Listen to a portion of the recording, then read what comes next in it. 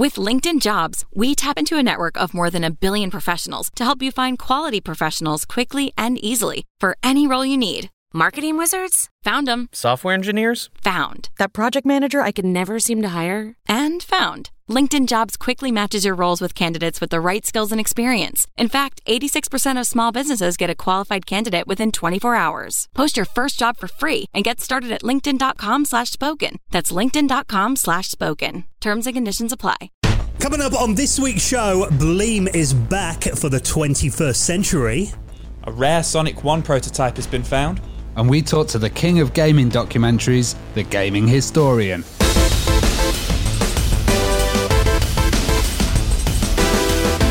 The Retro Hour is brought to you each week by our friends at Bitmap Books, and their latest book, Game Boy: The Box Art Collection, is a celebration of the best cover artwork on the Game Boy and is available now from their website, bitmapbooks.co.uk.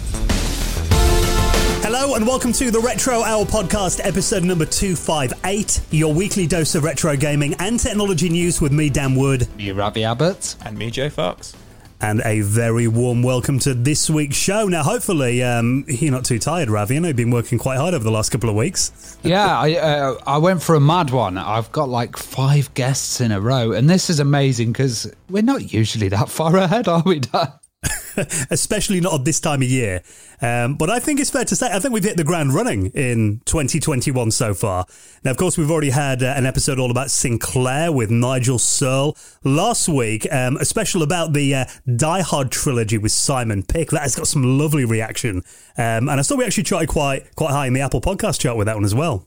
Yeah, they've really been doing well. And I was amazed by the reaction behind Die Hard trilogy. You know, a lot of people were saying, that game was actually their kind of defining PlayStation game. That was the game that made them get the system, because I even reminded him, you know, the demo discs, the Die Hard trilogy was actually on one of the demo discs, and you could play all 3 of the games on that demo, which was absolutely amazing. Really got people engaged. Even though we did get high in the podcast chart, we still didn't beat bloody Gardener's Question Time, though. Oh, we'll never beat Gardener's Question Time. When Ravi sent that over, I saw it was number 1 still. I was like, for God's sake. This is the year we're taking them down. We're taking them. But today, though, we've got a really good guest. Now, I know, Joe, you were particularly excited about this week's guest. You always love it when we get YouTubers on anyway, because I know when you're not working, you practically live on YouTube. Yeah, pretty much. This one I absolutely loved. We got Norman, the gaming historian, on, which Ravi bagged, which, you know, I suggested him a while ago. Ravi reached out to him and he said, I'm really sorry, I'm really busy at the moment. But Ravi thought, I'll reach out again. It's after Christmas and stuff. And yeah, he came on and he was such a cool guy. I had to jump on this interview because, like you say, I love the YouTubers. And he was just really nice guy. And we just kind of caught up with him, you know, all the usual. And then just spoke about the show and stuff. And he was like, we spoke about his childhood and everything. He's like, oh, it's not really very interesting. But I loved it. I remember all of it. It was really interesting. You know, I don't want to spoil it too much, but, you know, he was born in Japan and he, you know, grew up over here for a couple of years as well. Like, so it was really, really interesting. So I'm looking forward to listening back to it now. You've edited it and stuff, and cut out me trying to say Sony, which was quite funny at one point. It's you guys doing this interview, isn't it? So I can actually just sit back and listen to this one. So that's going to be an enjoyable experience. I'm going to be like a Retro Hour listener for this. Yeah, I mean, it was a really good interview. I think you'll enjoy it because he actually does some of the best quality video game documentaries on YouTube. And interestingly, I mean, we talk about all sorts in this interview, you know, consoles that he grew up playing. We've got quite a bit about game collecting in there as well. And he was actually an employee at GameStop. So we talked quite a bit about that I really enjoyed, and kind of his perspective on where game stores are going. Yeah, I thought that was really cool. We didn't know that when we did the questions beforehand. We had no idea because obviously there was nothing on the internet about that. So that was really interesting. And what I also loved as well is obviously he is a typical YouTuber, but he doesn't put out an episode every day or every week. He takes his time with his episodes. He only did like 3 or 4 last year, but each one's got over like 1 million hits. And it was really interesting to talk to him about that and kind of get his thoughts on YouTube and stuff, because only that day we were saying like how some YouTubers have to do it every single day to get as big as he is, because of, I mean, he's closing in on 1 million subscribers at the moment, and that was like that's his dream and stuff, and he's managed to do it with taking his time, which I think is really cool. And you know, you call yourself the gaming historian, and it's like, are you going to become established in that area? Are you going to become the kind of authority for gaming. Oh, no spoilers. Oh no, I haven't heard this one yet. So let's see. Well, I think the difference between him and a lot of kind of YouTubers who do video game documentaries is he's studied history and he's actually doing a master's degree in history at the moment as well. So we kind of talk about how he uses, his academic experience to research his videos and kind of where they cross over. So I think you're going to enjoy this one. Norman Caruso, the gaming historian, is going to be our special guest, and he'll be coming up in around 20 minutes from now. Now, it's been a good 12 months or so, actually, for prototypes. We had all that Nintendo stuff that we talked about last year. There's obviously the Sonic 3 prototype that we spoke about back in like October, November last year. But now, something that's been really wanted by the Sonic community, but actually quite hard to find, has emerged, and this is a prototype of Sonic the Hedgehog 1 on the Mega Drive. Yeah, this is really cool. So this was only discovered a couple of days ago by Hidden Palace, who are a website, who specialise in, uploading prototypes, especially Sonic, obviously with the name Hidden Palace as well. But they do lots of other games like Crash Bandicoot and stuff like that. But yeah, this is really cool. They live streamed an hour-long playthrough of the game, and it highlights a lot of the differences in there. Many of them are sound effects, the things that I noticed, but Dan, you actually said you noticed a lot more quite early on in the video. Yeah, well, I think, when you first watch it, because you can watch it back. They published it all on YouTube, and I'll put a link to the article on Game Rant in our show notes. And when it starts, some of the levels are actually named differently. Like you've got Spring Yard Zone and Scrap Brain Zone that are changed to Sparkling Zone and Clockwork Zone in the demo. But as soon as it starts in Green Hill Zone, you get about 10-20 seconds into it, and Sonic kind of jumps on what looks a bit like, and I don't ever remember seeing this in the full game. It looks a bit like an Amiga boing ball, that kind of checkered ball. I noticed that it's the checkered ball that Dr. Robotnik uses as the first boss. He swings it. But yeah, he's like pushing it around, isn't he? And he's like, I was like, what's this about? And he's like standing on it and like running on it and stuff. So obviously something they were probably playing with, like a mechanic of putting in the game, maybe to smash through walls or something like that. But obviously they got rid of it in the end. But yeah, I thought that was really strange. It's not something they revisited, obviously, in any of the later ones. I've not played Sonic Mania, so maybe it's in there. But there's obviously some ideas in there which they just took out. One thing that was interesting, I was like, what is that noise? Like there was like a whirring noise in the background loads. And then I read the article, and apparently it's waterfall sound effects for the waterfall in the background. So I'm glad they took that out because it's really distracting. It didn't actually sound much like water. I mean, it just kind of starts and stops. Yeah, it doesn't just kind of fade in or anything. Bit like noise, isn't it? So like TV static. Yeah, and then they've got, there is, as you look through this, I mean, you watch the whole thing, and I'm sure if you're a hardcore Sonic fan, you'll probably spot a lot more differences than I did. There are like a load of UFOs that appear at the beginning of Marble Hill Zone, and then Starlight Zone, the lower levels on that, they've got, the buildings look a lot more run down, and it's kind of a lot of urban decay there as well. So it is interesting just to see, because I mean, amazingly, Sonic the Hedgehog is 30 years old this year. It came out back in 1991. Which blows my mind. Oh, Jesus. But then, I mean, the fact that they're actually, you can see a little bit of that game in development and kind of what they decided to leave in and take out and change, which I always find fascinating.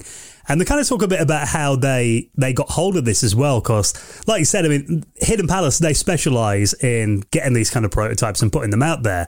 And when they got the Sonic 3 prototype last year, they were like talking about how they'd love to get an original Sonic the Hedgehog prototype, but no one got in touch with them for months. But then this guy called Buckaroo, it turns out, actually had a legitimate Sonic 1 prototype. He dumped it, and then he sent it off to them on New Year's Eve to play. So it's finally out there. And I think, I imagine, I know you haven't watched the whole thing yet, Joe, but just as a Sonic fan, kind of getting that behind the scenes glimpse of how the game could have been. Yeah, it's really just interesting. What I'm really interested in is I want to know who Buckaroo is, how he got a hold of that. Did he work on the game? Did he know somebody who worked on the game? Do you know what I mean? Did he work for Sega at some point and just, he just found it or something? It'd be really interesting, Or it turns out he's got like a prototype cartridge or something. I love that kind of stuff. But, he's probably remaining anonymous because he doesn't want to get into trouble with Sega. And I reckon there's going to be lots of builds of this. Like fans may use the assets and stuff, or kind of like recreate it, or create some mad hybrid. But knowing the Sonic community, there's going to be loads of versions of this coming out. I know a lot of people who, put these things on cartridge and sell them on Instagram and stuff. So I'm probably going to see this coming up, Sonic Prototype 1 with, its own box art and everything on cartridge, no doubt soon. So I always find it really interesting to see betas as well, because I spoke about this on our After Hours podcast. I got my hands on a Sinclair QL last year, which is, obviously we talked about that with Nigel when we did the Sinclair episode a couple of weeks ago. It was kind of Sinclair's one of their biggest flops, meant to be a business machine, but the Bandersnatch game from Imagine Software, that obviously the Charlie Brooker Black Mirror episode was based on. We've done several episodes about that. We did one with John Gibson actually last year too. It turned out they were actually working on releasing Bandersnatch on the Sinclair QL. And I was just kind of looking around a few forums the other day because I found, an article about kind of what the Charlie Brooker episode was based on. And I didn't realise actually that there was leaked kind of a couple of prototypes of Bandersnatch on the QL that this guy apparently found when he just bought like a massive batch of Sinclair QL micro drives, and in there, no idea how, but it turned out there was a Bandersnatch prototype, and apparently it looks quite legitimate. So I'm looking at trying to try that out on my Sinclair QL. So I think especially when you get really famous games like Bandersnatch or Sonic, I just find it so interesting to see kind of what could have been. It's really interesting. That's dope. So I get it working, I'll let you guys know. Now, emulation is something, of course, that we tend to cover every episode at the moment, and a system that I'm actually quite amazed doesn't have a decent emulator until now is the original Xbox. Because when you think of that machine, and that was essentially just a kind of late 90s, early 2000s Pentium 3 based PC, but there hasn't really been a decent emulator to play original Xbox games on your PC until now. I'd say hold off on that because this is only release version 0.5, so semi-decent emulator, let's say. But yeah, you're right. It's interesting because it was on the cell architecture, wasn't it? And maybe that kind of affected it somehow. But this is XEMU, and it's XEMU 0.5. And what they've done is they've released a game showcase. So they said there's more kind of compatibility with the Xbox at the moment. It's interesting. This is based on SDL. So it's an actual SDL port, and it's an open source emulator as well. So people were invited to add to the project. So more people that get involved, the better it is. So it's a major milestone in the project. It has major graphics improvements, fixes that fix the BIOS compatibility, interface, and preliminary sound support's been added.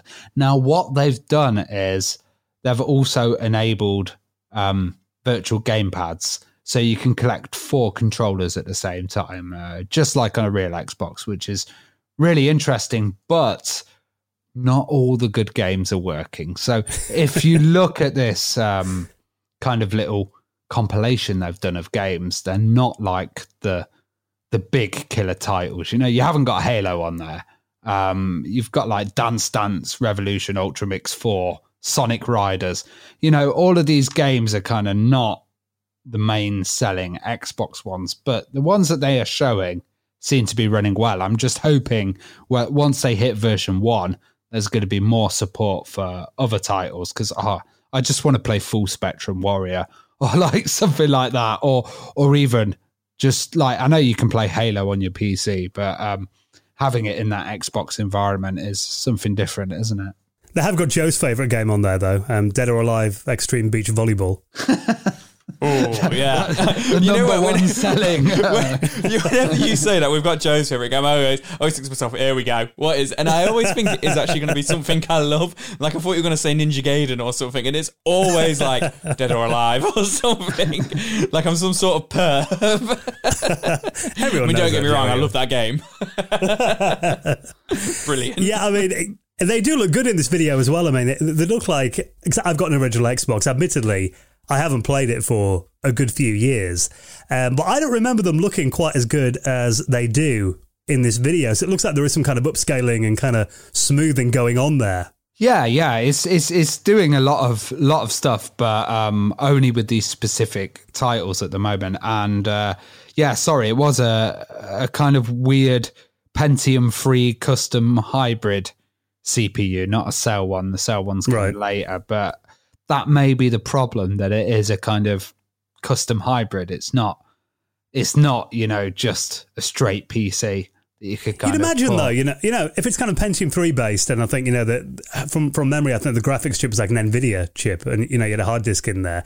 It might be a case of no one's really thought it was maybe worth doing one. I don't know. You'd think that'd be easier than like a Dreamcast emulator or N64 or something like that. It might just be. So, they do mention in this article on Kotaku that a lot of the games that came out on the original Xbox were cross-platform, and generally people will kind of lean towards the PS2 versions.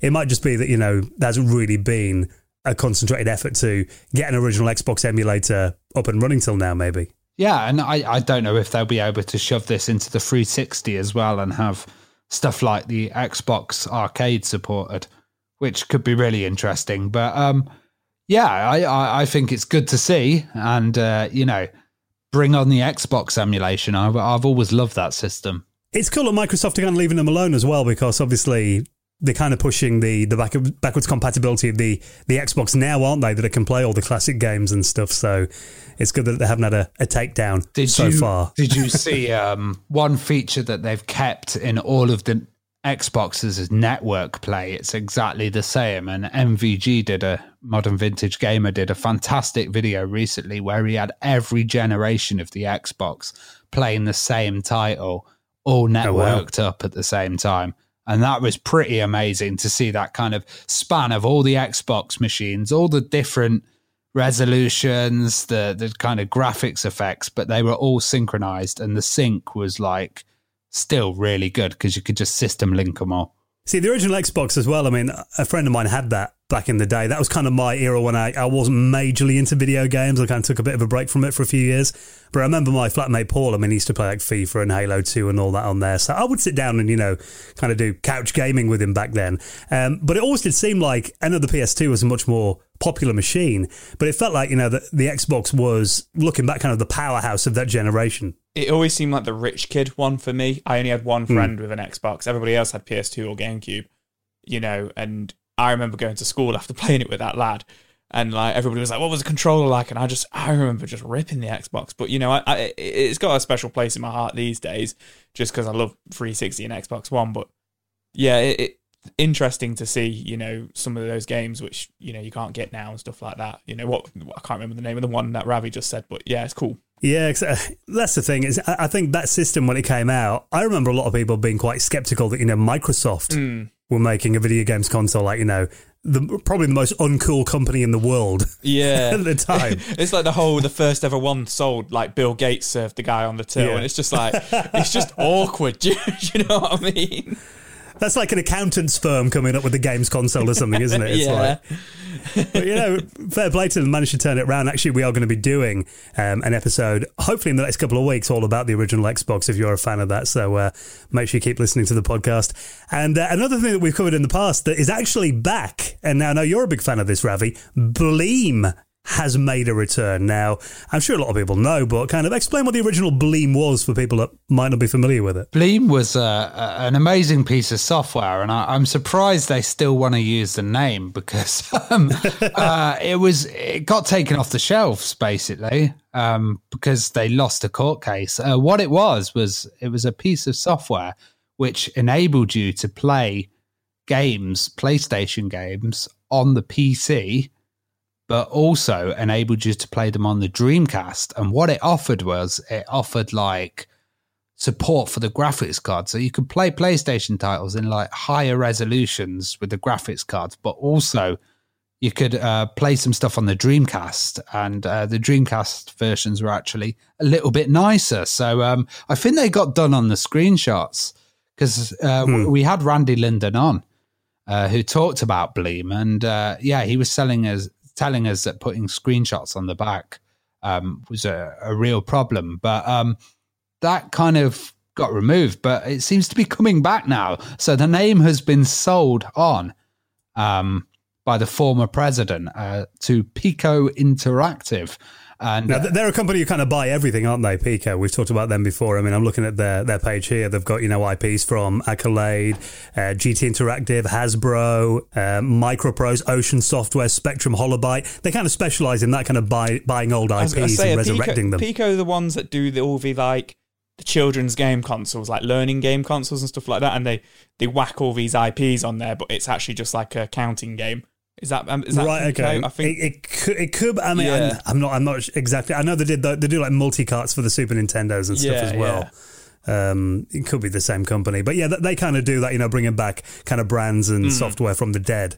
But this time they're going to be turning this into an online store. Oh, God, we don't need another bloody online store. Well, it sounds like it's got a little bit of difference, though. Well, so it's a web-based one, and it's offering the ability to be a kind of a wrapper for ROMs and titles, which is interesting. Yeah, they're saying that they're going to get games which haven't been published on Steam. Like, the idea is it's going to be kind of like, they don't say retro games, but if I list off the consoles they're grabbing, they're going to be games that you can't get anywhere else. So they're saying they're going to be looking at, Nintendo Entertainment System games, SNES, Mega Drive, Game Boy, TurboGrafx 16, and PS1 games, but they're meant to be games that we haven't been able to get, officially before, which is cool. But that seems like a lot of work. They're going to have to go out there to all these publishers and stuff, to grab these games. I mean, I can't even think of a game off the top of my head right now that has never been re-released, but like.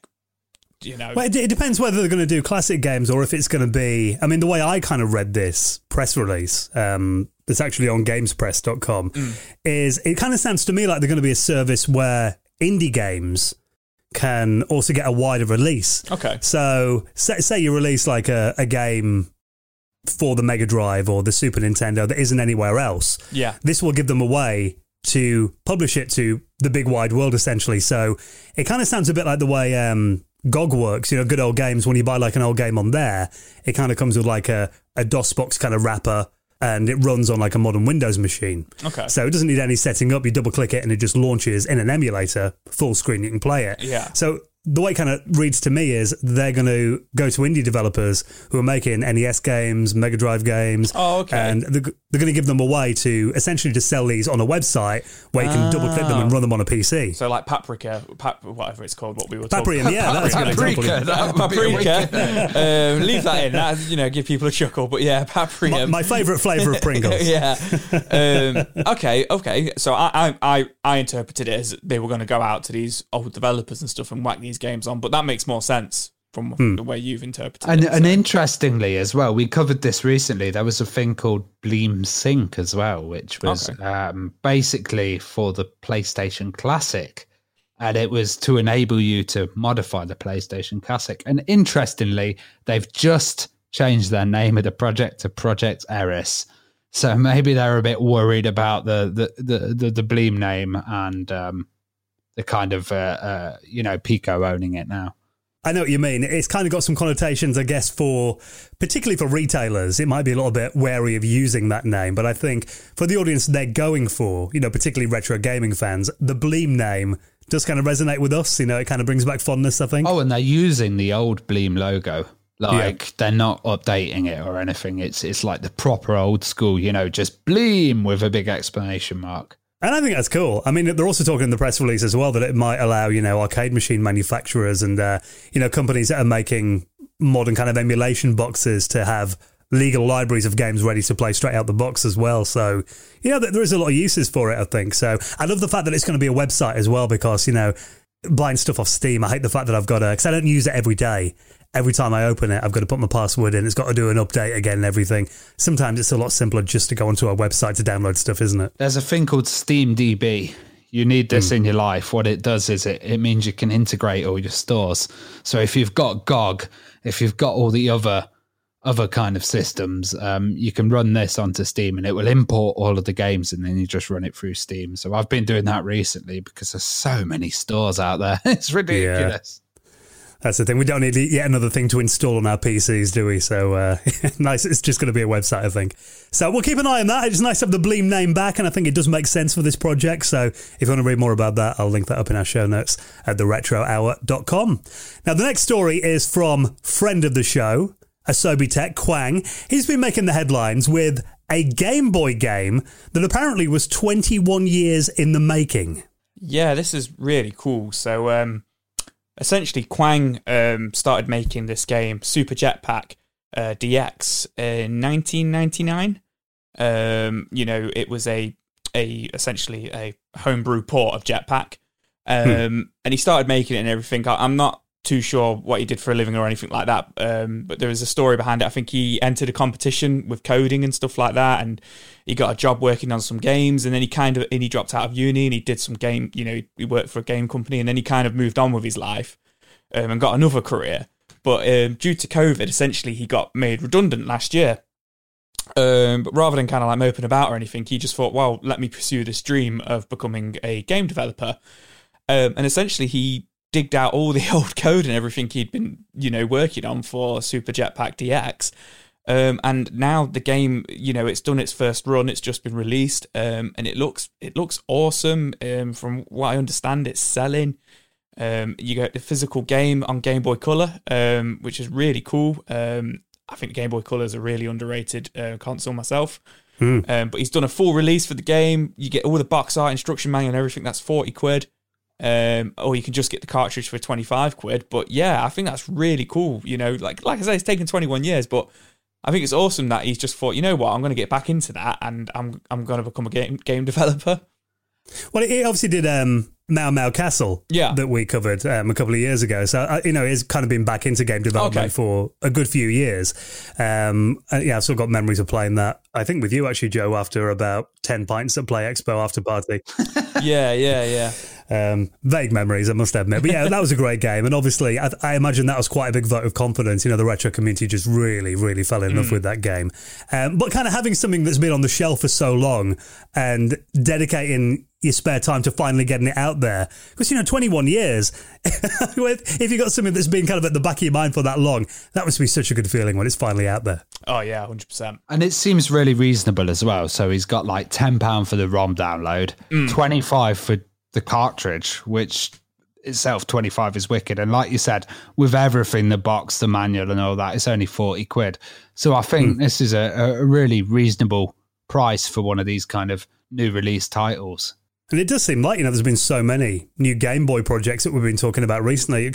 You kind of get that, you get to a certain point where I don't know whether enough time has passed or it's kind of an anniversary or something, but suddenly it seems like a lot of the retro community just kind of turn their attention to a certain system.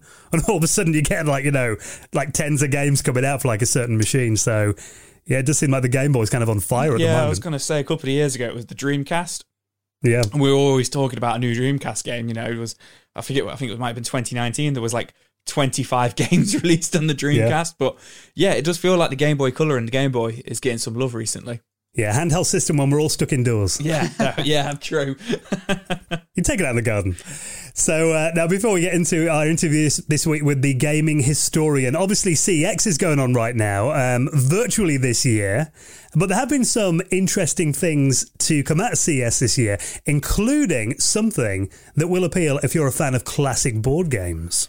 Yeah, I thought this was really, I don't know how I feel about this. So this is coming from Arcade 1UP.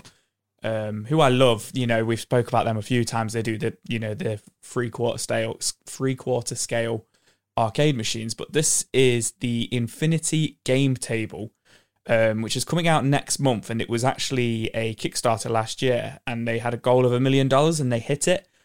But yeah, essentially this is a tabletop digital board game, but to me it just looks like a giant iPad, like a giant tablet from the video, because it's got all the apps on there and everything, and there's a 24-inch version and a 32-inch version, but yeah, it just looks like a smart TV with legs to me. well, looking at it, it looks like the do you remember Microsoft did these Surface tables early on that were the original ones? Yeah, with these huge kind of tables. Well, this looks like it's a much more cheaper device. It will make a good gaming table anyway for playing board games, but it's a big touchscreen iPad essentially. Yeah. But the thing I like about it is I think it's ideal for lockdown.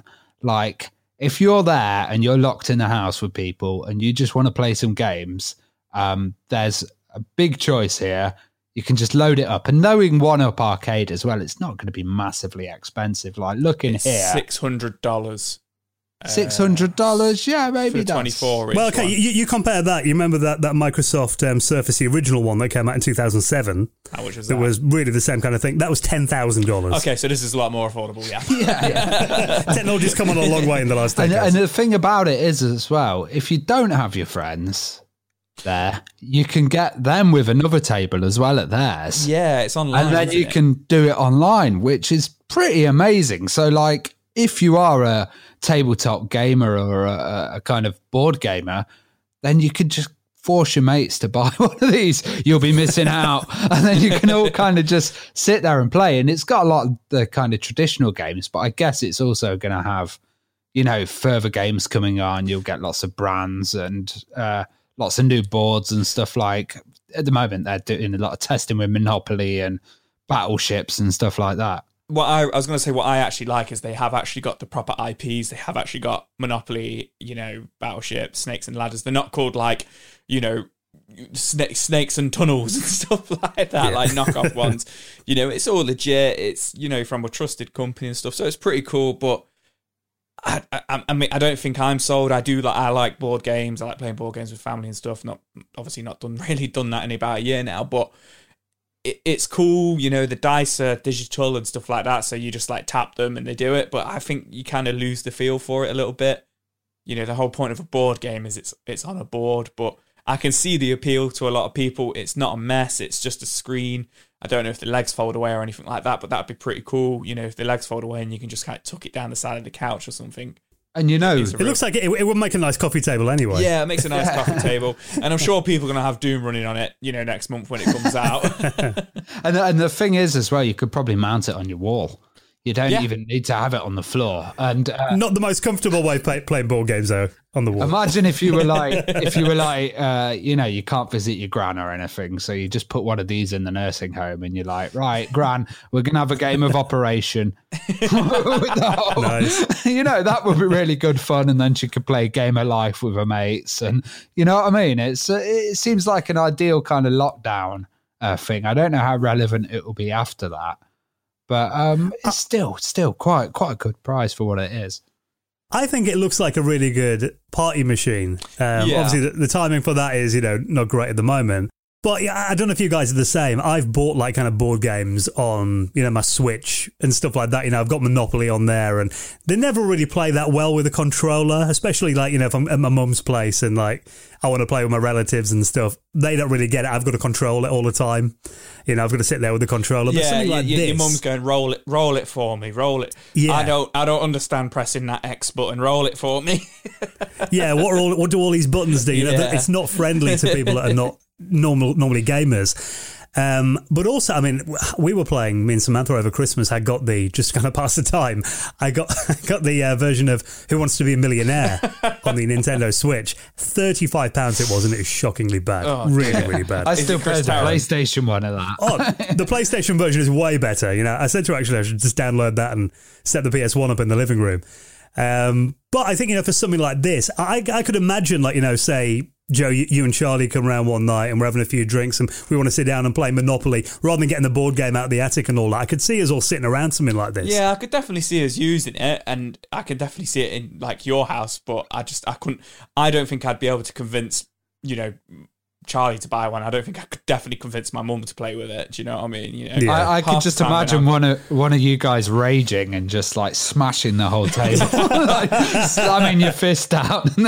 Or much more likely, me or Dan reaching across and knocking our drink over or something. Yeah, that would 100% happen. Yeah, it's got to have some kind of waterproofness on the top of there, hasn't it? Or some kind of like iPhone style seal, where it's just like spill one drink and it all just goes into the circuit board and blows up, you know.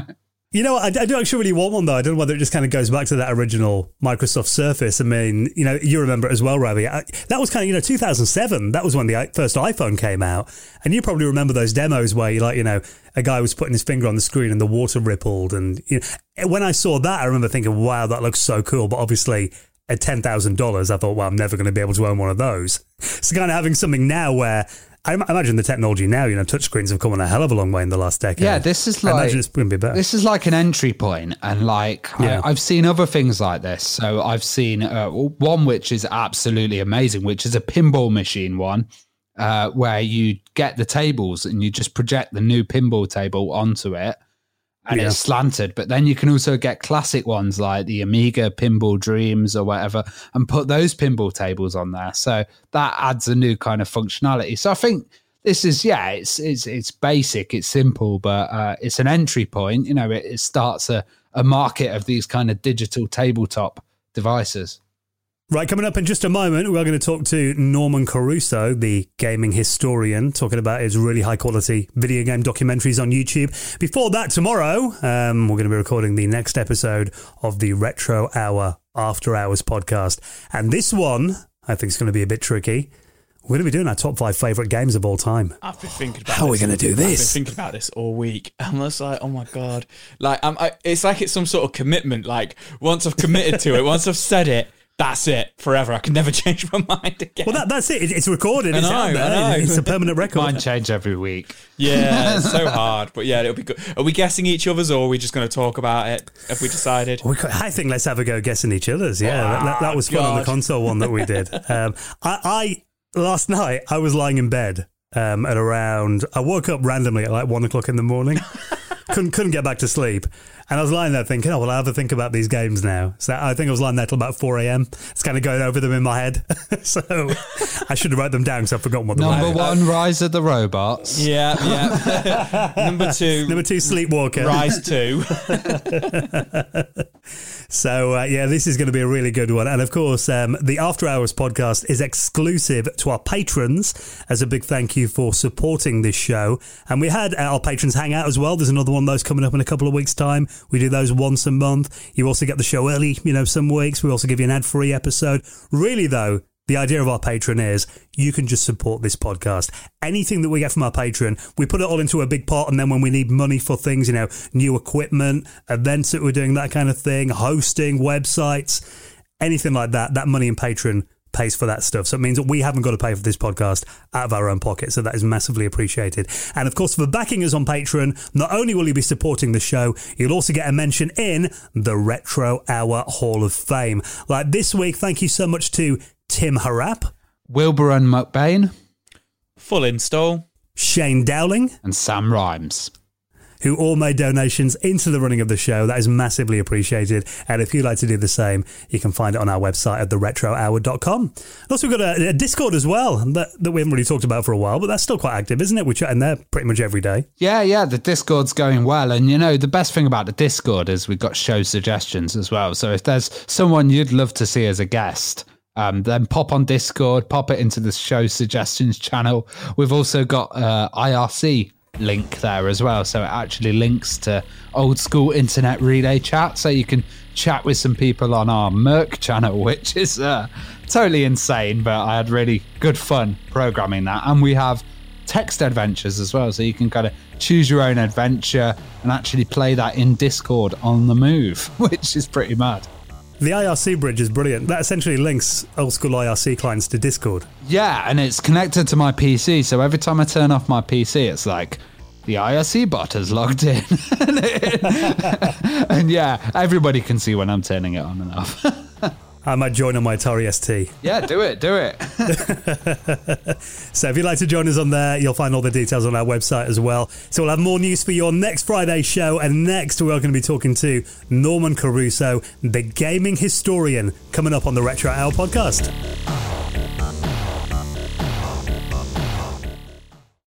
You're listening to the Retro Hour podcast, and it's time to welcome on this week's very special guest. Now, today we're going to be joined by a gaming historian who does some of the highest quality video game documentaries on YouTube, and we're going to get into all that. But first of all, let's welcome on our guest this week, the fantastic Norman Caruso. Hello, Norman. Hey, Dan. Hey, Joe. Thanks for having me. Our pleasure. Now, before we get into the kind of things you've been covering on your fantastic YouTube channel in just a bit, I mean, we always like to kind of find out your gaming chops, what kind of your history is with video games. Do you remember what initially got you into gaming then and your kind of earliest experiences and memories?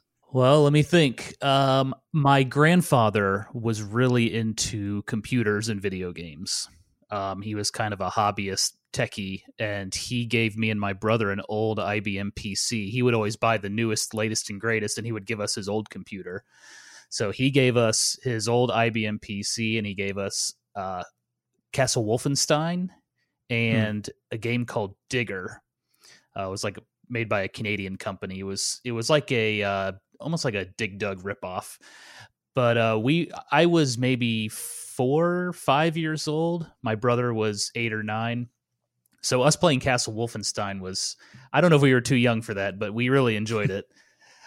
So that's probably my earliest memory with video games. And then, of course, my brother had the Nintendo Entertainment System, and it just kind of took off from there, I guess. That's awesome. Now, I could be completely wrong here from what you've just said, but I read online that you were actually born in Japan. Is there a story there? Did you grow up at all in Japan, or is that complete, gobbledygook online? It is true. I was born in Japan. It's not a very interesting story. My father was in the U.S. Navy. He was stationed in Japan, and that's where I was born. I don't remember a thing about it. Oh, okay. Fair enough. Yeah, my family moved when I was 2 years old, so I have no memory of Japan. But it's really just something cool I can tell people. I can say I was born in Japan, even though it was on a U.S. military base. But it's still cool. It's still very cool. Even being born on a U.S. military base is more cool than me still being in the city I was born in. So, well, and actually, being that you guys are from the UK, I lived in Scotland as a kid. Oh wow! From between 5 and 8 years old, and I remember a lot about that, and I loved it. So, being in the military, had its perks, growing up in a military family, because I got to travel the world a lot. So it was fun. I mean, what memories have you got of your time in the UK then? I mean, do you have many gaming memories, or did you visit arcades and stuff when you were here? Not so much arcades. We lived on the military base, and it was kind of like a time warp. The military base took a little while to get the latest and greatest stuff. So like movies would come out like months after they actually came out back in the United States. So the same thing with the video games. So we were still playing a lot of Nintendo Entertainment System even between like 1992, 1995. But I do remember Sega was massively popular outside of the military base. Everybody wanted a Mega Drive. So you mentioned that the Nintendo Entertainment System was your older brother's, probably your first gaming console, which was our next question. But what kind of games take you back to your childhood the most? Oh, man. Well, definitely for the Nintendo Entertainment System, Dr. Mario probably is the game I grew up with the most, mainly because my mom loved that game so much, and she would always want to play with us. We would, it had the 2-player competition, and so we would play that all the time. That's probably the game that makes me think of growing up the most. I mean, gaming's obviously been a big part of your life. I mean, when you were a kid, did you ever think that you wanted to work in the video games industry? Did you ever have any aspirations to do that when you grew up?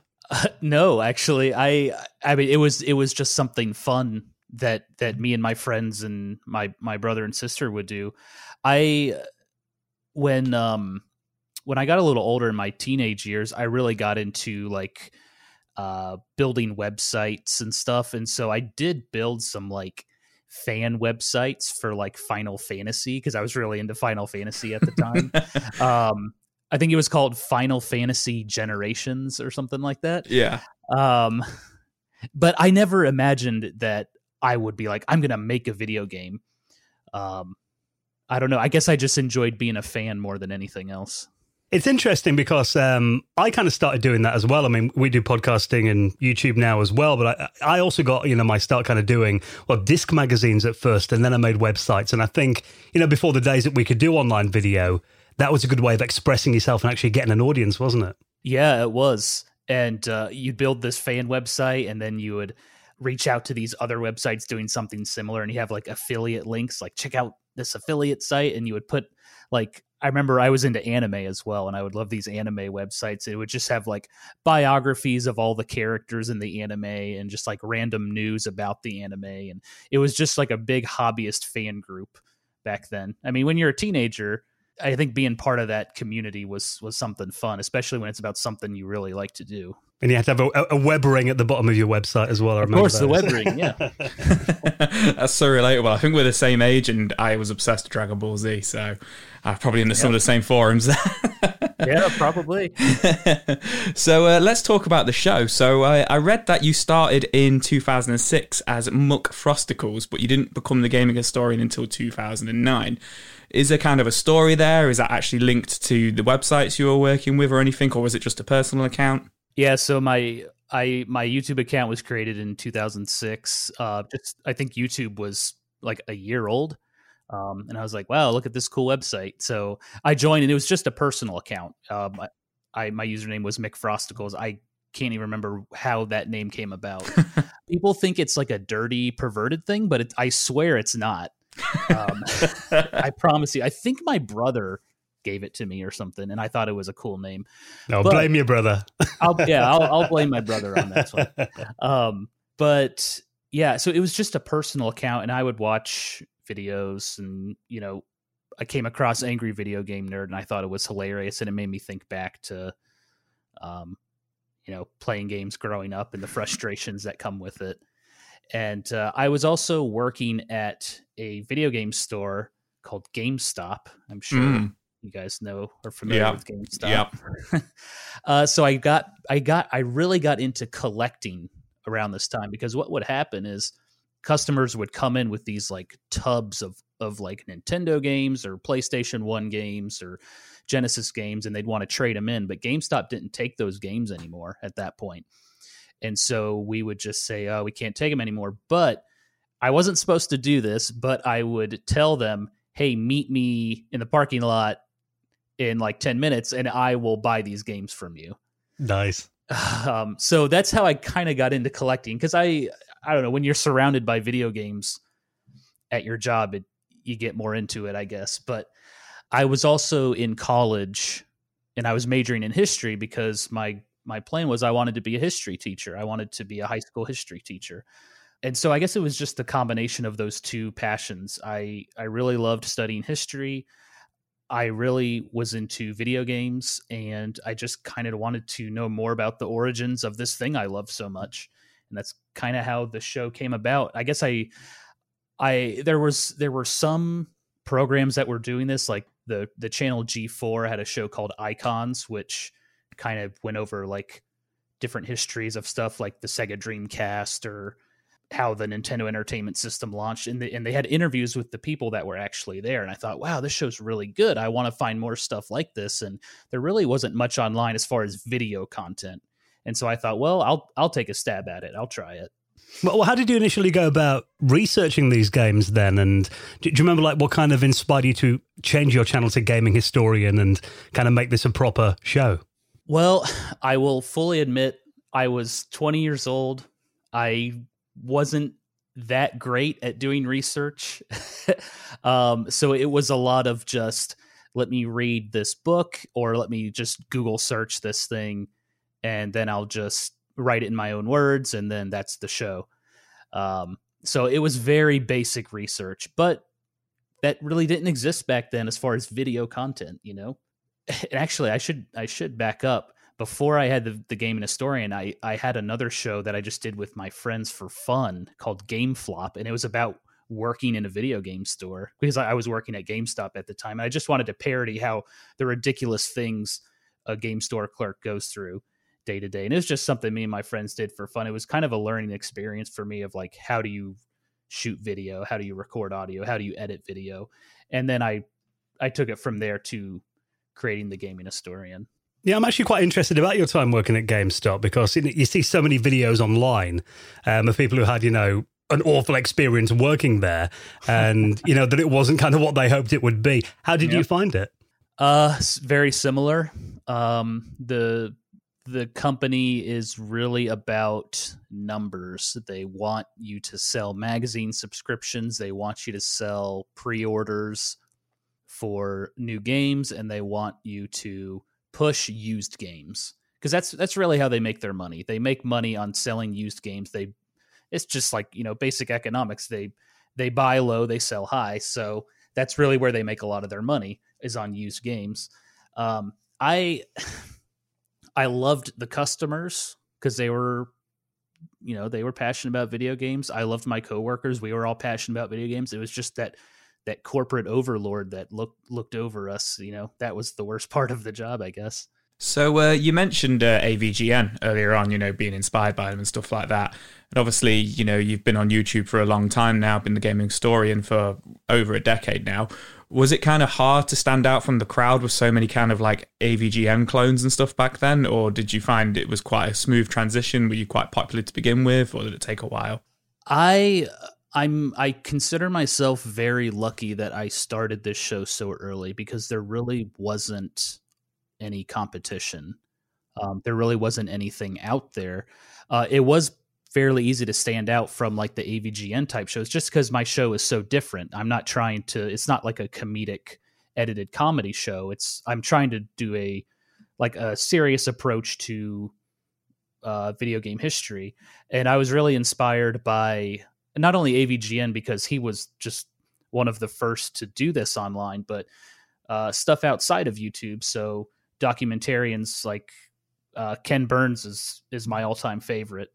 And I really, what do they say? Copying is the sincerest form of flattery.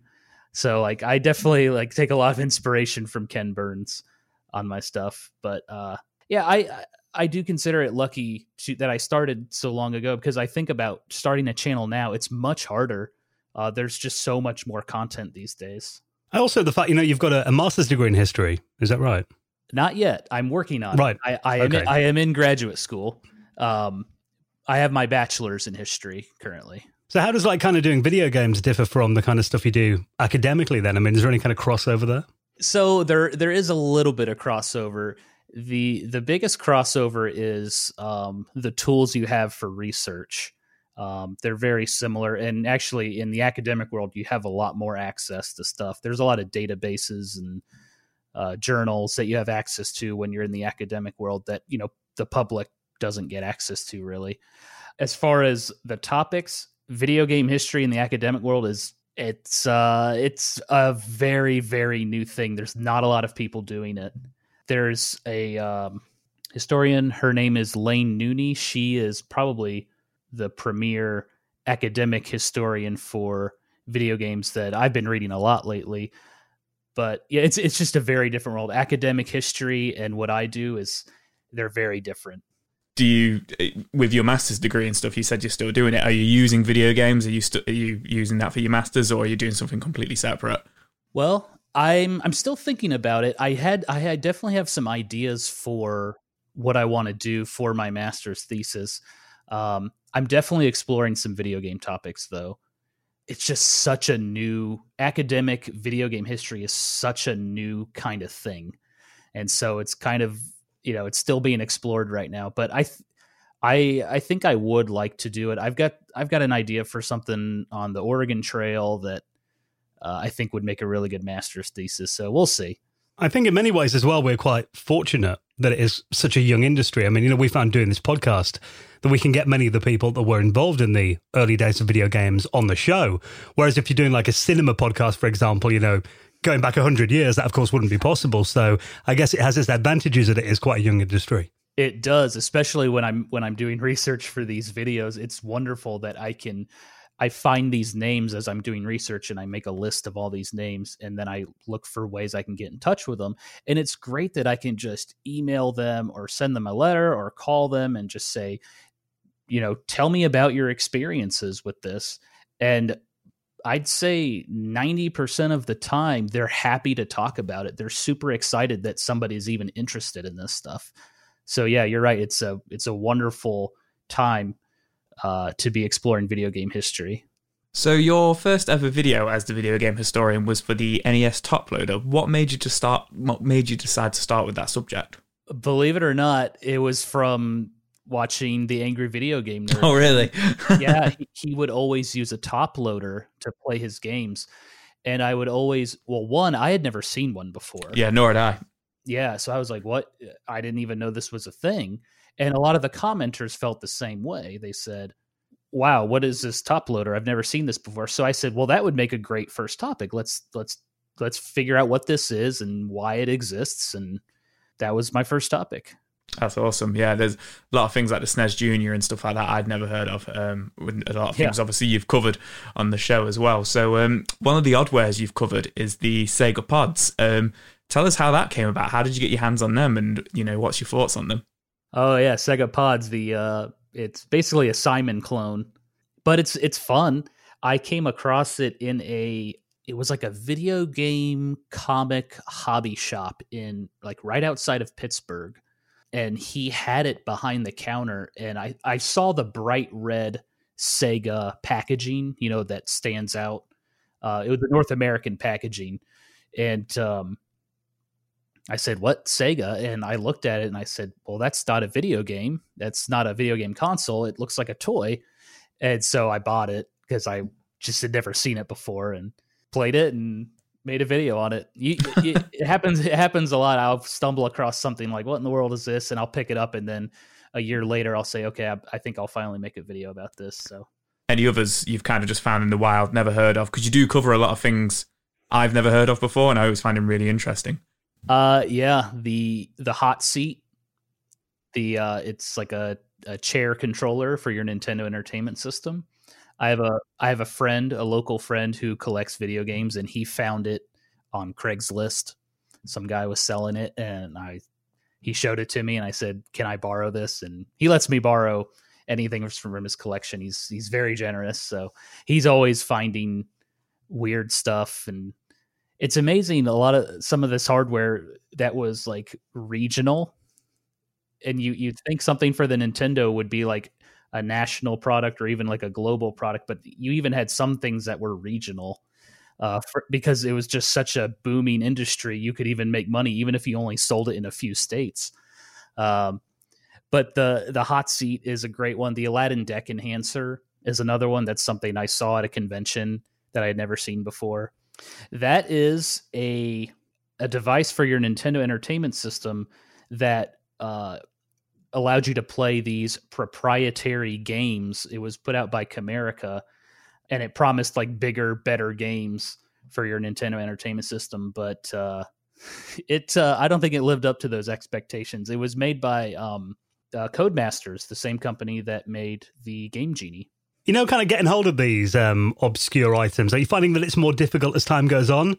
So I don't know what it's like over there, but I know here, for example, a decade ago, I bought a Sega Dreamcast for like £20, and I got a Mega Drive even for like £25, and they go for hundreds now on sites like eBay and Gumtree. I mean, do you find is it getting more difficult as time goes on, as these things become more known? Oh yeah, absolutely. I look back on the days of going to garage sales and antique stores and seeing Super Nintendo games as far as the eye can see for $2 a piece. That doesn't exist anymore. I think GameStop parking lots. GameStop parking lots. Yeah. The well has dried up for finding that stuff. Sometimes you can still find it, but it's a lot harder now. You're right. Actually, speaking of GameStop, I did see that they were kind of going down the route of making these kind of retro gaming cafes to try and drum up some more interest. Obviously, before COVID kind of hit. I mean, have you ever visited one of those? And do you think that's a viable way to get people in? Or? I didn't even know this was a thing. Oh, there you go. Retro gaming cafes. Yeah, we covered it on the show. To turn the shops, turn their stores into kind of having areas where you can play Super Nintendo and N64 and putting sofas in and that kind of thing. Gosh, yeah. Well, I mean, they are really trying to diversify their stores because of the video game store is almost becoming like not required anymore with all the digital distribution going on. I mean, they're doing like iPhone repair now. I think. I mean, they've really expanded. They're doing video game merchandise a lot more now. And I think a few years ago is when they got back into retro games. Now they'll buy retro games again. Yeah. Or before they said no more. When I was working there anyway. Yeah, they had like a 10-15 year period where they wouldn't accept anything kind of which wasn't, next gen, did they? So it's interesting. And speaking of the good old days, you could buy NES cartridges from GameStop for 99 cents each. Wow. Wow. Definitely miss those days. A big Yeah, bin in the if middle only you of the bought store. more. If you could only go back in time and buy them all. Yeah. You know, that actually, so I mean, you must feel this as well as a collector. I mean, would you kind of mourn the day that there is no kind of real video game stores around? Because I know Joe, he's got a big collection of like Sega games in his room, and you know, just having a digital download doesn't quite satisfy that feeling, I don't think, for many collectors. Yeah, it's not the same as being able to hold it in your hands, and like play it on original hardware. There's definitely a difference. It's like Sega has released their 16-bit games on all the digital platforms. You know, you can play it on Steam, Xbox Live, PlayStation Store, everything, Nintendo Switch, the eShop. But I've tried playing those games on like Steam, and it's just not the same. I've got to be on a couch holding a Sega Genesis controller. I have to be looking at the television straight on. You know, it's very different. So I agree. There's something special about playing it on the original hardware. But I will say, for history and preservation purposes, it is wonderful that there are digital copies of all these games. I 100% agree with what you're saying there, but I can guarantee when Sega released the Mega Drive Genesis collection for PS5, I'll probably buy it. Yeah, I think I will probably do that too. How many same game over and over many times? Exactly. I think I bought Sonic the Hedgehog 1 and 2 about 50 times probably over the years. Yeah, same with Streets of Rage for myself. Yeah. So obviously you've covered so many different games, different game consoles, different subjects on the show. How do you decide what to cover next, other than, you know, randomly finding these things in the wild? Is there any other sort of process behind that? So there's really two ways I go about it. It's one is I have a Patreon where supporters can donate and support the show, and then in return they get some cool rewards. Like I post a blog there once a week about what I'm working on, or I will let the patrons get to watch videos early, usually like a week early. But one of the big perks is I let the patrons vote on episode topics. And so I'll present them with like 3 ideas of what I had, and they'll choose which one I should make. So that's a big help. The other thing is I try not to make episodes based on what's trendy. Like, you'll see a lot of YouTube channels, and it's smart. They'll, like, if a game's anniversary is coming up, they'll make a video about it before the anniversary hits, and that'll help get a lot of views for it, which is a great idea and makes a lot of sense. But I'm more about, like, I don't know, what's interesting to me at the time. And right now I'm really obsessed with 1989, 1990 Nintendo Entertainment System era. I'm very fascinated by that era right now, and so I'm choosing a lot of topics from there. So, like, right now I'm researching the U-Force controller from Bruderbund. And actually, I should probably talk to you guys about this, because I found out it did come out in the UK, and I just want to know if you guys had any experiences with this thing. I've never seen one I've never seen one in person. Obviously, I've seen it on AVGN and stuff like that, but no, I didn't know that at all. The thing is, growing up in the UK, Sega was quite, the dominant. Right. I'm 31 now, so the Mega Drive was just everywhere. You didn't really know many people who had a Nintendo. Like, my uncle had one, and that was it. Yeah. So I mean, the Super Nintendo was a lot bigger. Like, everybody had a Super Nintendo when that came out, but seeing an NES, let alone an obscure accessory for it, was really rare. Definitely for me. I don't know about you, Dan, because you're a couple of years older. I agree. I mean, I'm a bit older than Joe, but I think when I was at school, in the late 80s, early 90s, the NES, it wasn't that big. It was mainly home computers, like Commodore 64s and Amigas and Atari STs, and then Mega Drive and Super Nintendo after that. But yeah, the NES, I think I only ever met one kid who had one. It was, and when I lived in Scotland, it was the same way. Now, everyone on the U.S. military base, they loved the Nintendo Entertainment System, but you go outside the military base and you go into the Scottish community or the British community, it was way more Sega, way more Mega Drive. Funny that how the tides have turned. So your episodes on Sega and Nintendo's biggest mistakes, they were really interesting videos. I mean, you cover stuff like, the 32X and both companies missing working with Sony. I mean, do you think Sony were underestimated originally by the video games industry before the PlayStation? I believe so. I mean, when you have these two, monsters in the video game industry, and Sony comes to them with these ideas, and they both, fall apart. I definitely think they were underestimated, and I think it's brilliant that Sony said, "Okay, well, we'll just do it ourselves." And obviously, it was a good idea because Sony is still around now. I think the story about Sony and Nintendo is pretty well known. But the idea that Sony went to Sega as well, I don't think that's as well known. And Tom Kalinske, the former president of Sega of America, he talked about it in an interview, and he said, "I really regret us not doing that because obviously look what happened." But I mean, when the Sony PlayStation came out, it was pretty amazing, and I remember saving my money to buy one. I really wanted one. And then I think about the Sega Saturn, and I can't remember any of my friends that had one of those. So, I mean, it might seem obvious looking back. I mean, do you think if Sega didn't screw up the Saturn launch, their fortunes may have been different? Yeah, I think that was when I was researching that, I just couldn't believe, and it was the tension between Sega of Japan and Sega of America. It caused a lot of problems, obviously, because it resulted in that Sega Saturn launch, and it resulted in, the 32X and all these add-ons for the Genesis. And I do think about if maybe they kept doing the Genesis and they just went straight to the Dreamcast after that, I wonder if things maybe would have been different, but who knows?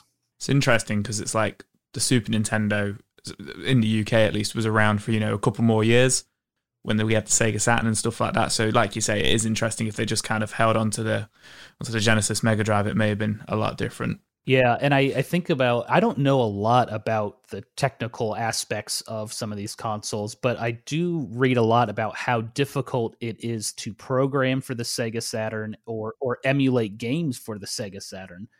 And so I just think about developers back then making games for it. It must have been very difficult. So you also gave your thoughts on Sony's biggest mistakes. Do you think they overestimated themselves with the PS3 launch? Yeah, I think that was a lot of their ego. I think the cell processor they used was very complex. I think, this was around, I was working in GameStop when this thing came out. The games that came out around the launch of the PlayStation 3 it wasn't a great launch, and customers were really upset by it. And I think my biggest problem with Sony is their proprietary stuff, like with the memory cards. I can't stand it when a company does that. It's very infuriating that you have to buy a Sony memory card to use it on your Sony console. Like with the PlayStation Portable and the PlayStation Vita, that was just infuriating. Haven't they done something similar with the PS5 with the external storage, or I might be wrong there? That I'm not familiar with, but are they doing that as well? You have to buy a Sony hard drive for. I was going to say I could be wrong, but I'm pretty sure there's like an external terabyte thing, and there's the official Sony PS5 wing one. So yeah, here we go again. Yeah, this is why we study history, is to learn from the past, and I guess Sony's not interested in learning from that. Well, you cover, failed hardware on your channel as well, and, the more obscure side of it, like the Famicom disk system. I loved your video on that. Yeah. I mean, do you find the stories of, like, failed machines or ones that never made it to market interesting? Yeah, I'm always curious about why something didn't work out. And I think the thing I find the most interesting is, like, the context of the time it came out. So, like, with the Power Glove, obviously people love to say, "Oh, the Power Gloves, it's terrible, it's so bad." But I think about the context of when it came out, where virtual reality was this new industry that was being created in the late 80s. And for a company to attempt to take this product that NASA was using and scale it down to something that a consumer could use. I think it was brilliant. And yeah, it didn't work great, but you got to appreciate the effort and the forward thinking by these companies, you know? Has there been any episodes you wish you didn't start due to the lack of material online, just, you know, not being able to research it, and it just simply took months to get the episode together? Yeah, it happens a lot, unfortunately. Okay. You think of a topic and you're like, oh, this will be interesting. I'm going to look into this. And there's just like not a lot out there. But sometimes it works out. As an example of something that I started and just gave up on, I wanted to do a video on the Ape Escape games. Oh, yeah. I love Ape Escape. It's one of my favorite games. And I go to do research. And man, there's just really not a lot you can talk about. And so I had to shelve that one. And, you know, I don't want the video to just be like, here's the game and here's what you do in the game. You know, that's not what I want my show to be about. I want to talk about, you know, the origins of the game and the developers that made it and how it did and how it's remembered. So that one's on hold. I'll go back to it in the future, hopefully. But sometimes it works out for the better. So, for example, I did a video on Mario Paint. Yeah. And the origins of that game and why Nintendo made it. And honestly, when I started doing research, there really isn't a lot of information about Mario Paint because there's really not much to it. It's a paint application and music and basic animation. And so I really had to transform that video into, okay, this isn't a broad historical overview of the game. I'm going to make this more of a social history of Mario Paint. I want to talk about not only the game, but I want to talk about the kids that grew up playing this game and how it inspired them when they grew up to get into a creative industry. And so I talked to a game developer, I talked to a filmmaker, and I talked to a musician who all grew up playing Mario Paint. And they told me about how much of an inspiration it was to them to get into their careers. And so sometimes it's a blessing when you can't find a lot of, you know, factual research on a topic. But, you know, history is about more than finding facts, right? It's about interpreting the past. So, well, talking about your collection, how big is your gaming collection and how do you store it all? Yes, my collection is very small compared to others. My collection has, if it were on a graph, it would be like rolling hills. You know, it would be very big and then it goes down and then it goes big and then it goes down. You know, a lot of the times what I add to my collection is I add stuff that I'm interested in that I want to make a video about. I try to keep my collection minimal just because my house isn't super big. So I want to make sure, you know, I don't have a room overflowing with video games. So yeah, I wish I had a bigger area so I could get more of this stuff. But yeah, I really, you know, I just kind of display it on some shelves. I'm really into, outside of video games, I'm really into like woodworking and home improvement stuff. So I like to like make my own shelves for some of these things. So I had a tub of loose Game Boy cartridges and Game Gear games. And I said, I really wish there was a better way for me to store these on a shelf instead of just having a giant tub of them. And so I built a custom Game Boy Game Gear cartridge shelf, and I like measured it exactly so the Game Boy and Game Gear game would fit perfectly in the shelf. And I painted it and I hung it on the wall and it works great. So I was going to say, I think I've spotted that in the background of a couple of episodes. Yeah. So that was another solution. It was it's like a nail polish display case. Oh, okay. For video games. The My Life in Gaming guys, who I think you guys talked to a few episodes ago. Yeah, we did. Yeah. Yeah. They told me about it and they said, oh yeah, it works great. So I did buy one of those and I used that for a while. But then, Of course, my collection got bigger and I ran out of room on that. So I had to build my own shelf. So, but yeah, I do. Collecting it's addicting. It's very addicting. I'm on like 700 games and I think, oh my God, that's so much. And then you kind of put it on the shelves and it's like, actually the reality of it is it fits in, you know, 2 bookshelves and a cupboard. And then you get people like Metal Jesus Rocks, you know, he's got like 10,000 games or something. Yeah, Jason has a massive collection. Yeah, it's crazy. But you know, it's almost a part of his personality. He's just so into it. He loves it. And so of course, yeah, he's going to collect a ton of games, but man, yeah, he's got so much stuff. Definitely. Are there any dream systems, you know, you want for your collection or anything kind of on the hit list to review? I have been wanting to make a video about the Apple Pippin for a long time, and I just need to find one. So that's on my hit list, I guess. Yeah, I've played with those at expos and stuff before. A curious system, the Pippin, isn't it? Yeah, it is.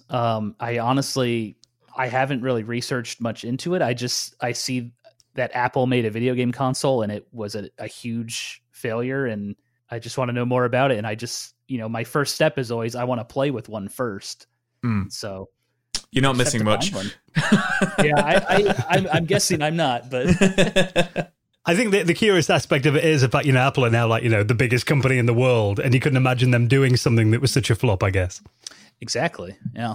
And this came out in the 90s, right? The Apple Pippin? Yeah. Yeah. So even like this, I feel like the 90s was sort of a downtime for Apple, because that was, you know, in between their boom in the 70s and 80s with the Apple personal computers. And then they came back super strong in the 2000s with the iPod and stuff. So it's kind of a weird in-between era of Apple computers. So yeah, exactly. You're right there, because after Steve Jobs left, it was kind of the, you know, the wilderness years, wasn't it? But you don't really hear a lot about that era anymore. Yeah, they were kind of like, what do we do now? And I guess they tried a video game console. So, and I think Bandai was involved with that too. There's a lot of stuff going on with that. So I look forward to that video when you get your hands on one. Yeah, I got an eBay alert. I keep on the lookout for them. What kind of making your videos then? What's kind of talk us a bit through the process from the initial idea all the way up to release. I mean, I read that you do everything yourself on your videos. Yeah, I pretty much do everything myself. Yep. I do have some friends that help me with like music and illustration work, but everything else I pretty much do. So it takes a long time. I'm probably dumb for doing it all myself. I should probably hire somebody or get some help with that, but I don't know. I enjoy the whole process. So it's really, when I come up with an idea for a topic, I spend as much time as possible doing research and gathering facts, and then I look at all the facts and I kind of interpret what's going on. And you have to kind of the biggest step is you take all of these facts and you turn it into a historical narrative, because at the end of the day, historians are telling a story, and so that's the biggest part of making the videos, is telling a good story. And so once I have that written out, I hand it over to my wife, Kristen, who is a fantastic editor. She edits all of my scripts, because I'm not a great writer, but she's a great editor. So she finds all of my goofs and grammar errors. You know, I'm really bad with passive voice. I use a lot of passive voice, which is the sign of a writer who's not confident. And and then it goes from there to production. So I do the narration and I edit the video in Adobe Premiere, and then it comes out. And when I started doing this full time in 2015, I was like, I'm going to do a video every week. And that failed. And then I said, well, I'll do one every 2 weeks. And then that failed. And now finally I'm of the mindset of I'm going to work on it until I think it's where I want it to be. And then I'll put it out. So I really try to take my time with these videos. I love the fact that you do that as well, because you kind of go against kind of, you know, conventional YouTube wisdom that you hear. Like, you know, you've got to put a video out every week, otherwise you won't get any views. And you prove that you can sometimes go a couple of months between releases and still have really popular videos. Yeah, it's very anti-YouTube, but I really prefer doing it that way. I'm just way happier with the final product. And there's a few other channels that are starting to do that as well. Ahoy, I'm not sure if you're familiar with Ahoy. He puts out videos, you know, every few months, but every time he does, it's fantastic. It's a great video, and so you know he takes his time with it. And that's a guy that does everything himself too, Stuart. I think he writes his own music, which I'm like, this guy is super talented. to be able to write your own music is incredible. I can't even imagine doing my own music for the video. But yeah, it's very anti-YouTube to put out a video every few months. But I do, even if it has been a while, I do try to find like a smaller topic I can just put out there. Like this past week, I put out a video about the Homework First lock that locked up the Nintendo Entertainment System. And that wasn't a super big topic, but I hadn't made a video in a while because I was, going through grad school and it was very hectic and stressful. So I was like, well, let me get this out and let people know I'm still alive, I guess. So I put that out, and that was a fun topic to do. But what I really like to do is the longer episodes. Those are my favorite. That's cool. I was going to say it's really interesting that Dan mentioned that, because we were talking about that earlier on, saying, there's no kind of rhyme or rhythm to your videos, but they're always really good and they're always good hits. And, speaking of which, you're on 800,000 subscribers now with, just short of 100 million plays.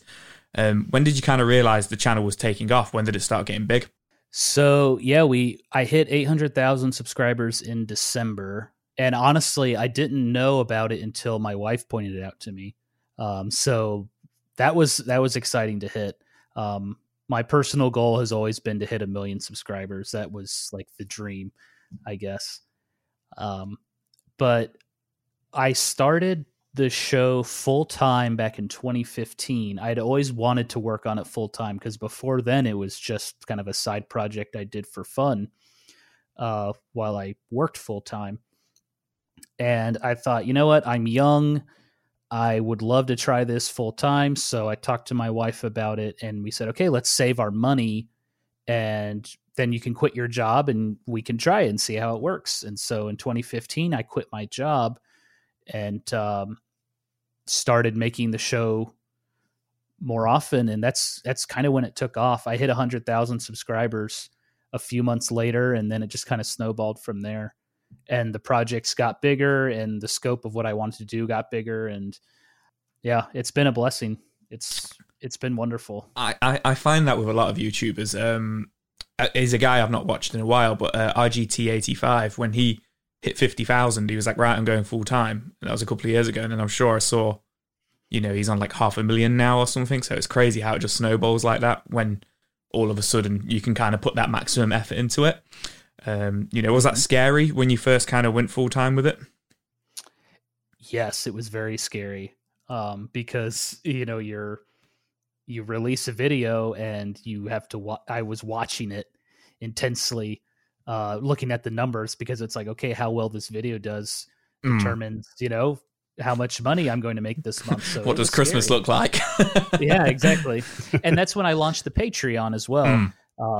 Because I thought, well, people that really love the show can support me, and I can give them cool behind the scenes stuff in exchange. And that really helped as well. And the way YouTube is now,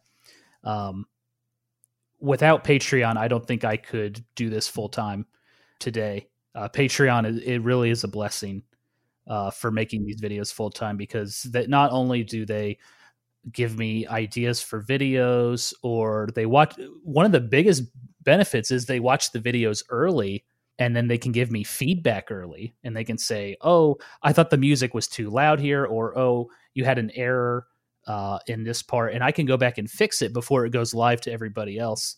And so Patreon has just been absolutely fantastic and vital to the show. And it's really increased the production of the show, because with their support, I'm able to get research material that I would never dream I could get before. Well, speaking of errors, you actually did a video a little while ago about facts that you got wrong. Yeah. As we all know, you can't get anything wrong on YouTube. You'll always get pulled up on it. You're right. I love the fact that you went back and addressed that.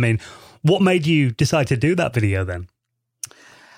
I had gotten a message from somebody who pointed out an error in a previous video, and I went back and looked at it. And I was like, I can't believe I got that wrong. Like, I can't believe I made that error.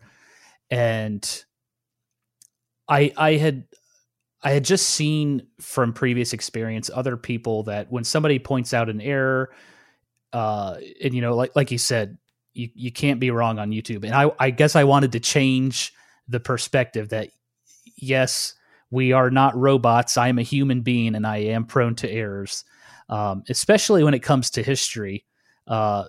New stuff comes out all the time with history, and it's very common for historians to make errors.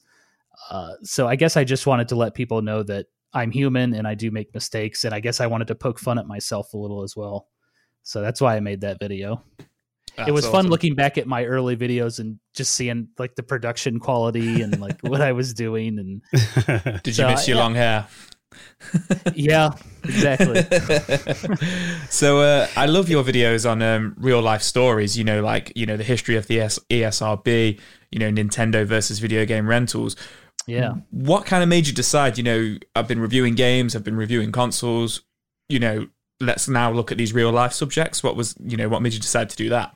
I guess when you're looking at the history of video games, a lot of the time the actual game is probably the least important part of the history. And it's more about everything else going on. And I guess that's why I got into that. And you read about these stories in video game in history regarding these video game companies, and you're like, wow, that's fascinating. Like the whole Nintendo going after Blockbuster is like, Nintendo is very, they try to have this like innocence to them to the public, like, oh, we're just this fun video game company. But man, when it comes to litigation, they are like on it. They will sue anybody. And so you look at them coming after Blockbuster for making copies of video game manuals to give to their customers. I mean, they were cutthroat. They were very protective of their copyright. So I just find that stuff fascinating, I guess. Have there ever been any examples that kind of spring to mind when you've been researching a topic and then you've just found out something incredible, then you think, I wasn't aware of that and I really have to kind of go down that rabbit hole a bit more? I guess a recent example would be with Mario Paint. And when I was researching Mario Paint, looking into, how parents were kind of outraged about how Nintendo wasn't making all these educational games, like they were destroying the youth and corrupting their kids. And it really sent me into a rabbit hole of like I said, this era that I'm studying now is 1989, 1990 Nintendo. It sent me down this rabbit hole of like Nintendo is like peaking. It is like extremely popular. It's in one of 4 American households, and like parents are kind of concerned about it. And so I've really gone down that rabbit hole of that era. And now I'm looking into like when the Super Nintendo is announced and how parents are kind of pissed off about the Super Nintendo. They're like, you mean I have to buy a whole new machine now, and it's not backwards compatible with my Nintendo Entertainment System. So yeah, the whole culture around it and the context is, you definitely go down a rabbit hole of what's going on. That's awesome. And I do think that's an interesting era as well, the early 90s, because it was such a big change, wasn't it? That kind of first 5 years of the 90s in particular. Yeah, and this is also when Sega kind of says, "Oh, you know what? We're coming out with the Genesis Mega Drive, and we're gonna go after Nintendo." And it started around then. So it's a really interesting era of video games. It's a very popular era to study, but I don't know, maybe it's because I grew up around then. I'm kind of fascinated by it, but it's also like kind of the beginning of that rivalry of Nintendo and Sega and the boom of the industry. So our last question is, what's coming up? What's what episodes have you got coming out? What are you working on at the moment, other than the obviously the boom of the 90s? Well, I did tease a little bit. I'm working on something about the U-Force. Oh yeah. That's my big topic right now. I did last year. I went to the National Archives here in Kansas City, and I found court documents relating to when Universal sued Nintendo over Donkey Kong back in the early 80s. And these are documents that have, as far as I know, have never been scanned before. Yeah. And so I spent 2 weeks at the archives just scanning every document I could find from this court case. And so I have these documents, and I'm kind of going through them right now and trying to figure out what I'm going to do with them. So I do have that. And then I also interviewed the creators of the Oregon Trail game. Mm-hmm. So I have these interviews sitting on my computer that I need to figure out what to do. But like I said, I might turn that into my master's thesis. So yeah, we'll see. We'll see. What I do. Yeah. But you can hit two birds with one stone there, release your master's thesis as a video as well. Dan, that is exactly what I'm thinking of. Read my mind. Yeah. So I do want to assure everybody that I am always working on something. I know sometimes my videos take a while to come out, but I am always working on something for the channel. So it's exciting.